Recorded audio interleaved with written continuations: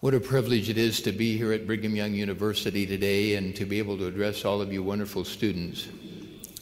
Whether you know it or not, you convey a great spirit and are having and will have a great impact upon the world. As a result of the training you receive here in your personal righteousness, you truly are, as Jesus said, a light on a hill.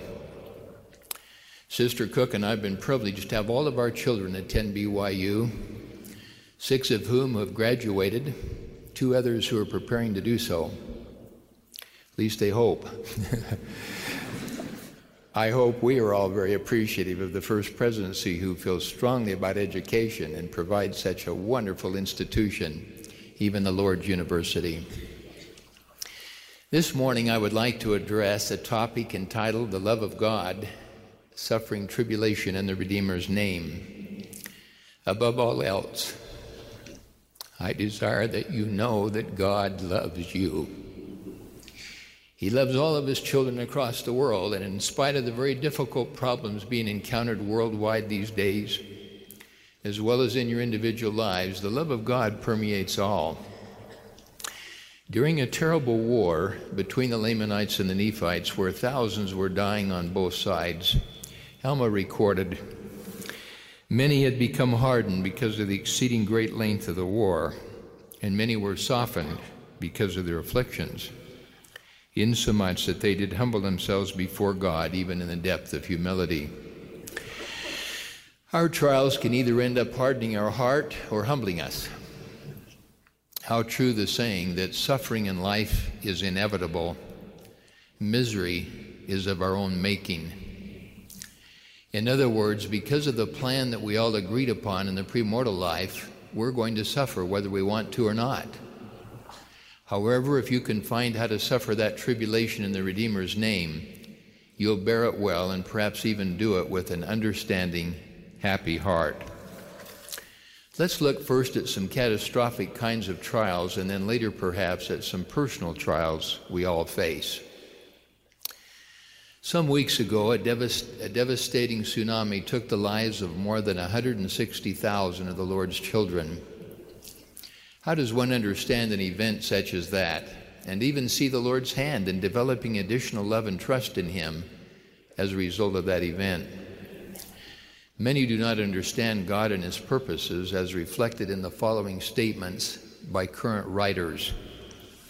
Quote, "In the aftermath of cataclysm, with pictures of parents sobbing over dead infants, faith-shaking questions arise. Where was God? Why does a good and all-powerful deity permit such evil and grief to fall on so many thousands of innocents? What did these people do to deserve such suffering?"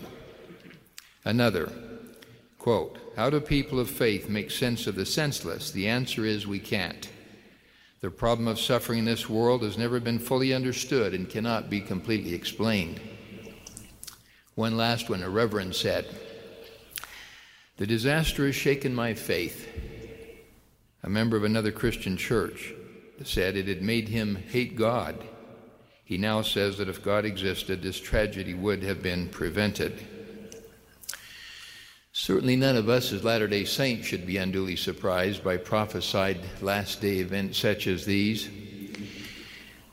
The Lord said, "There shall be signs in the sun and in the moon and in the stars and upon the earth, distress of nations with perplexity, the sea and the waves roaring, the waves of the sea heaving themselves beyond their bounds." I bear testimony that often in the midst of suffering, trials, and afflictions and discouragement, that those very circumstances tutor us in developing increasing love and trust in God. Consequently, what a great blessing those trials are. My purpose here today is to not focus so much on worldwide events, but more so on individual suffering and trials, although the principles we discuss can apply to both. If I could catalog suffering and trials among young people of your age, it would probably include some of these following entries. Quote, "I've prayed fervently for something, but it's never occurred. Why? Won't God help me?" Why did my father have to die and leave my mother and us alone? Why am I struggling with this chronic illness that makes me miserable most of the time? Why am I not worth anything? It seems that others feel that way about me, and I do too. I feel worthless. Brothers and sisters, is not that kind of suffering very real for many of us, and very intense as well? Here are some more. You can relate to this one. I've prayed and fasted for an eternal companion, but no one has come. Why did he break up with me, says another. Things were going so well, my heart is broken. We thought the purpose of marriage was to have children. We've prayed for years and none have come. I failed another algebra test. Why am I so dumb? I'm so discouraged, I'm not sure where my life is going. I feel surrounded in darkness, depressed, and have little or no hope. Where will the money come from for our apartment or our food or our books or our insurance or our car? Maybe one last one. Why am I so heavy? They say I'm big-boned, but the truth of it is I'm just downright fat. Well, we could add a lot more suffering to that list, could we not? Once a struggling missionary asked me, Elder Cook, when will this happiest 2 years of my life be over? A suffering friend once said, I've been keeping the commandments and trying to do what is right. Why did they even call this the plan of happiness? Well, those are some very real questions, are they not? Unlike some in the world who do not understand the purposes of suffering, Latter-day Saints, thanks to the restoration of the gospel, in large measure do understand. Why then do even the righteous suffer? The righteous suffer, but the Lord delivers them. Quote, many are the afflictions of the righteous, but the Lord delivereth him out of them all. After much tribulation come the blessings. You cannot behold with your natural eyes for the present time the design of your God concerning those things which shall come hereafter. For after much tribulation come the blessings. It's interesting to note that there would be even more suffering if it were not for the righteous in the land. If it were not for the prayers of the righteous, said the Lord, who are now in the land, that you would even now be visited with utter destruction, but it is by the prayers of the righteous that ye are spared. Will you right now, those of you here listening to me, humble your heart in this very moment and prayerfully consider these additional words I'm going to quote from the Lord. Do it with the Spirit, and I'm confident they will humble your heart, strengthen your faith, and increase your love for Him in spite of some of your current trials. Here are some of the Lord's answers as to why He allows such suffering. Suffering is to prove oneself. Therefore, be not afraid of your enemies. I will prove you in all things whether you will abide in my covenant, that ye may be found worthy. Suffering creates a witness against sin. And the Lord does suffer that they may do this thing, He said at the time when the saints were being cast into the fire in Alma's day, that the blood of the innocent shall stand as a witness against them. Suffering teaches obedience. And my people must needs be chastened until they learn obedience, if it must needs be by the things which they suffer. Suffering teaches patience and faith. Nevertheless, the Lord seeth fit to chasten His people. Yea, He trieth their patience and their faith. I love this next one. Suffering assists one to repent and to be forgiven. Verily, thus saith the Lord. And you, whom I love,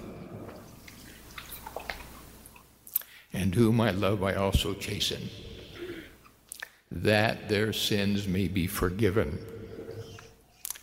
For with the chastisement I prepare a way for their deliverance in all things out of temptation. And listen to these last words. He says, and I have loved you. Isn't it wonderful the Lord's motive in allowing that the Lord's motive in allowing suffering truly is love, and he will even prepare a way for our deliverance? Truly, he has loved us during these serious trials in spite of what some may think. It's evident, brothers and sisters, that the Lord will use tragedy and sorrow to help humble his people and thereby cause them to repent and be saved. Listen carefully to this. He loves you more than your being perfectly happy day by day, and thus he will do what is required to purify you so you can return to him. Suffering can occur from the Lord hedging up your way. I will not succor my people in the day of their transgression, but I will hedge up their ways that they prosper not, and their doing shall be as a stumbling block before them. Suffering brings forth righteousness. For whom the Lord loveth, he chasteneth. Now no chastening for the present seemeth to be joyous, but grievous. Nevertheless, afterward it yieldeth the peaceable fruit of righteousness unto them. Be patient in suffering. Be patient in afflictions, for thou shalt have many, but endure them. For lo, I am with thee even unto the end of my days. The Lord did strengthen them that they could bear up their burdens with ease, and they did submit cheerfully and with patience to all of the will of the Lord, that they should suffer no manner of affliction. Listen carefully to this. No manner of affliction, save it were swallowed up in the joy of Christ. Aren't those profound answers clarifying why the righteous suffer? We of all people ought to stand and humbly bear testimony of how God's great love can be found in the suffering of individuals as well as nations, and be able to explain to a large degree why much of that is occurring. Of course, no man knows all the purposes of God and thus does not fully understand the full purpose of suffering. That is only known by the Lord. On a personal note, I think in my own life of what a challenge my wife and I had when we were first married and went for nearly 5 years without having children, even though we fasted, prayed, and had numerous priesthood blessings concerning that challenge. We suffered much. However, in time, after adopting our first son, 7 others came naturally, and we now stand as the parents, as Elder Samuelson said, of 8 children plus 21 grandchildren. Does the Lord fulfill his promises? He does. Be patient. Wait upon the Lord. He does love us. Here's another personal example showing the uniqueness of the Lord's gifts. All of my adult life, I've suffered with very difficult health problems, some of which have been life-threatening. What lessons were taught in the process of all those years? I believe they could not have been learned in any other way. They have helped me to be more Christ-like. Truly, the Lord knows the end from the beginning and will tutor, correct, mold, and even refine you in the furnace of affliction. He will do so until he's accomplished his purposes in purifying you, sanctifying you, and helping you draw closer to him. These kinds of gifts from the Lord are not always easy to understand, but I count them as priceless gifts to me and my family. One can sense the deep feelings of the Lord when he spoke these words, "For what doth it profit a man if a gift is bestowed upon him, and he receive not the gift? Behold, he rejoices not in that which is given unto him, neither rejoices in him who is the giver of the gift." I pray that the Lord will help us recognize even these unique gifts of suffering, give thanks for them, and always be found giving thanks to the giver of the gifts. The Lord sews a spiritual tapestry into all of our lives. How little does man understand the purposes of God? How true these words. For my thoughts are not your thoughts, neither are your ways my ways, saith the Lord. Great is his wisdom, marvelous are his ways, and the extent of his doings none can find out. President Thomas S. Monson has spoken recently of small hinges upon which the very history of our lives turn. A few weeks ago, my family and I discussed that thought, and we were deeply humbled to see how the Lord had directed all of our lives. One married son said, "Had I not been the best man in my older brother's marriage, I would have missed meeting my future wife."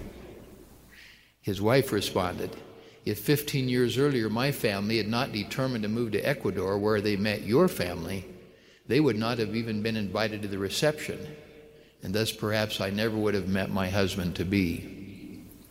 How does the Lord sew that kind of tapestry into our lives to bring about such wonderful blessings? Another son mentioned, "Dad, had you not happened to be assigned to a particular stake conference, you'd have not met my future wife and facilitated our meeting one another." His wife said, "I just happened to go to that conference where my father presided that day instead of my own stake." And I must add, how was it that the president of the Quorum of the 12 happened to assign me to that particular conference that weekend? My wife and I commented on the fact that had we not felt inspired to move from Arizona to Utah 35 years ago, much of what has just been said would not have happened. We concluded that in many ways our children's small hinges were dependent upon our small hinges as their parents. Of course, as Latter-day Saints, we know that all those events are not predestined, but it is the Lord's loving hand in our lives attempting to bless us with the very best that we can receive. Add to all of this the times the Lord has used daily experiences to mold your personality, to refine your attributes, to help you be more Christ-like. How complex it appears to man. How difficult it would be to influence all within one man's life in one day, let alone throughout his whole life. The orchestration that is going on among your whole family, the whole community, the whole world. Could any man ever comprehend the love and the works of the Lord? I think not. Brigham Young once said, "Every trial and experience you have passed through is necessary for your salvation." How blessed are we, my dear brothers and sisters, to recognize the Lord sewing this spiritual tapestry into our lives to produce a more Christ-like individual. I remind you of these words. "Wherefore, brethren, seek not to counsel the Lord, but to take counsel from his hand. For behold, ye yourselves know that he counseleth in wisdom and in justice and in great mercy over all his works." Could any man think to counsel the Lord on anything, even having a small view of what has just been described? All of this causes me to feel deeply the need to always pray more fervently for the will of the Lord in my life. And whatever I ask, to be sure to condition it upon his holy, divine, all-knowing will. How great is the wisdom of God! How great is his love! I stand humbled in absolute awe of my Heavenly Father, his love for us, and his glorious plan of happiness. Brothers and sisters, the Lord will help us with our suffering. Prayerfully listen to these words. In all their afflictions, he was afflicted, and the angel of his presence saved them. And in his love and in his pity, he redeemed them and bore them and carried them all the days of old. No trial or suffering will ever separate us from the love of God, said Paul the Apostle. Who shall separate us from the love of Christ? Shall tribulation or distress, or persecution, or famine, or nakedness, or peril, or sword? For I am persuaded that neither death, nor life, nor angels, nor principalities, nor powers, nor things present, nor things to come, nor height, nor depth, nor any other creature shall be able to separate us from the love of God, which is in Christ Jesus our Lord. Men can bring suffering upon themselves. We've spoken of the suffering of the righteous, now a word regarding the suffering of the unrighteous. The Lord said, "But if they would not repent, they must suffer even as I." Also, one could surely increase his suffering by not keeping the commandments of the Lord, couldn't he? The Lord said, "Remember to sin no more, lest peril shall come upon you." And thus we see that except the Lord doth chasten his people with many afflictions, yea, except he doth visit them with terror and death and famine and with all manner of pestilence, they will not remember him. It ought to be easy to see in the case of those who sin that they bring much suffering and misery upon themselves by not keeping the commandments of the Lord. That is unfortunately true of some of us who know better, but who are either not keeping the commandments or just skirting on the edges of some. How many are suffering right now as a result of not keeping the word of wisdom, not only physically but spiritually, and being alienated from the Lord? How many other evil sins such as robbery, abuse, or immorality, and thereby great suffering, result from someone not obeying the word of wisdom? What great blessings, for example, are promised to those who obey the Sabbath day, even the fullness of the earth? What a great loss spiritually and temporally come our way if we disobey. What about the suffering that comes from those who do not pay an honest tithe and offering, and therefore struggle with debt and financial hardship all the days of their lives? What about the suffering that results from dishonesty or involvement in risky financial endeavors, even loss of trust, divorce, and imprisonment? What great chastisement comes to one who disobeys the law of chastity and is involved in immodesty, petting, pornography, and fornication? He loses his faith, loses the Spirit, and even could lose his membership in the kingdom of God. Maybe lastly, what suffering comes to one who skips his church meetings and avoids having a church calling? He not only loses offering needed service, but also retards the growth and development of his own soul. Incorporated in all the laws of the Lord are blessings that will be yours when you keep them, and consequences causing you to suffer when you do not.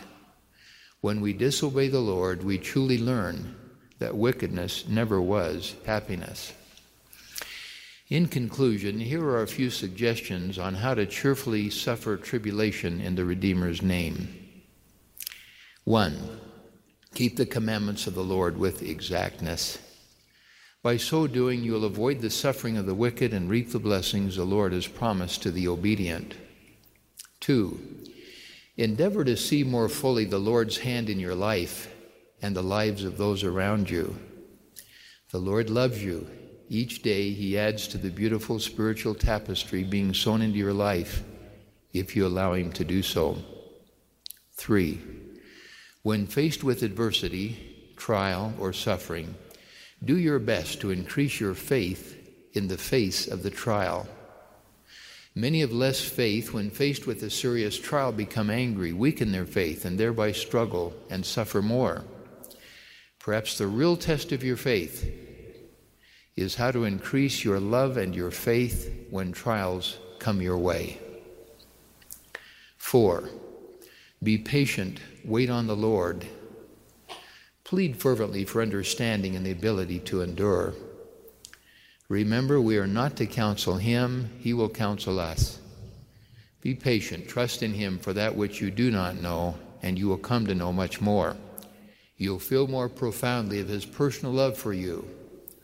Remember the words, "Even this will pass," and the sacred words, "The Lord gave, and the Lord hath taken away. Blessed be the name of the Lord." 5. Do not be discouraged along the way. My young friends, the devil delights in discouraging people and causing them to feel inadequate, unworthy, unneeded, and unloved. Discouragement is a tool of the devil. He uses much of our suffering and misery to bring about discouragement and thus fulfill his purpose. May I say with a smile, cheer up, pray, Read in the Scriptures. Bear your testimony. Sing. Express love to God and to others. Serve. Obtain a priesthood blessing if need be, and do away with the discouragement, the devil's influence upon you. And lastly, number 6, humble yourself and repent of your personal sins. Humility before the Lord, a broken heart, and a contrite spirit truly seem to be the offering and sacrifice required of the Lord. The peace of the Spirit will then rest upon you, and the love of God will fill your soul. Well, brothers and sisters, let us return to where we began. Where is God in all of the suffering that is going on in the world? I testify of a certainty of his loving involvement. He uses trying circumstances for his purposes to develop true disciples of Christ, even a Zion people. I express gratitude for the Lord's hand upon me through the years. He has answered all of my prayers, even though at times I had no idea what his purpose was, nor perhaps still do. He has blessed me with many wonderful days, more of those than difficult days of suffering and despair. And yet, even in those difficult days, I have felt the Lord reach out to me, felt the darkness disperse, and felt his personal love fill my very soul. I bear witness that he is a God of love. He does love his children in spite of what many in the world may think. I bear testimony that the grace of the Lord Jesus Christ is sufficient for all men. May God bless us to be more humble, more repentant, more filled with faith, more trusting, more loving to one another and to him. This is his work. This is the true church of Jesus Christ. The church and the fullness of the gospel have been restored. Living apostles and prophets of the Lord Jesus Christ walk the earth in our day. Of these things I humbly bear testimony in the name of Jesus Christ. Amen.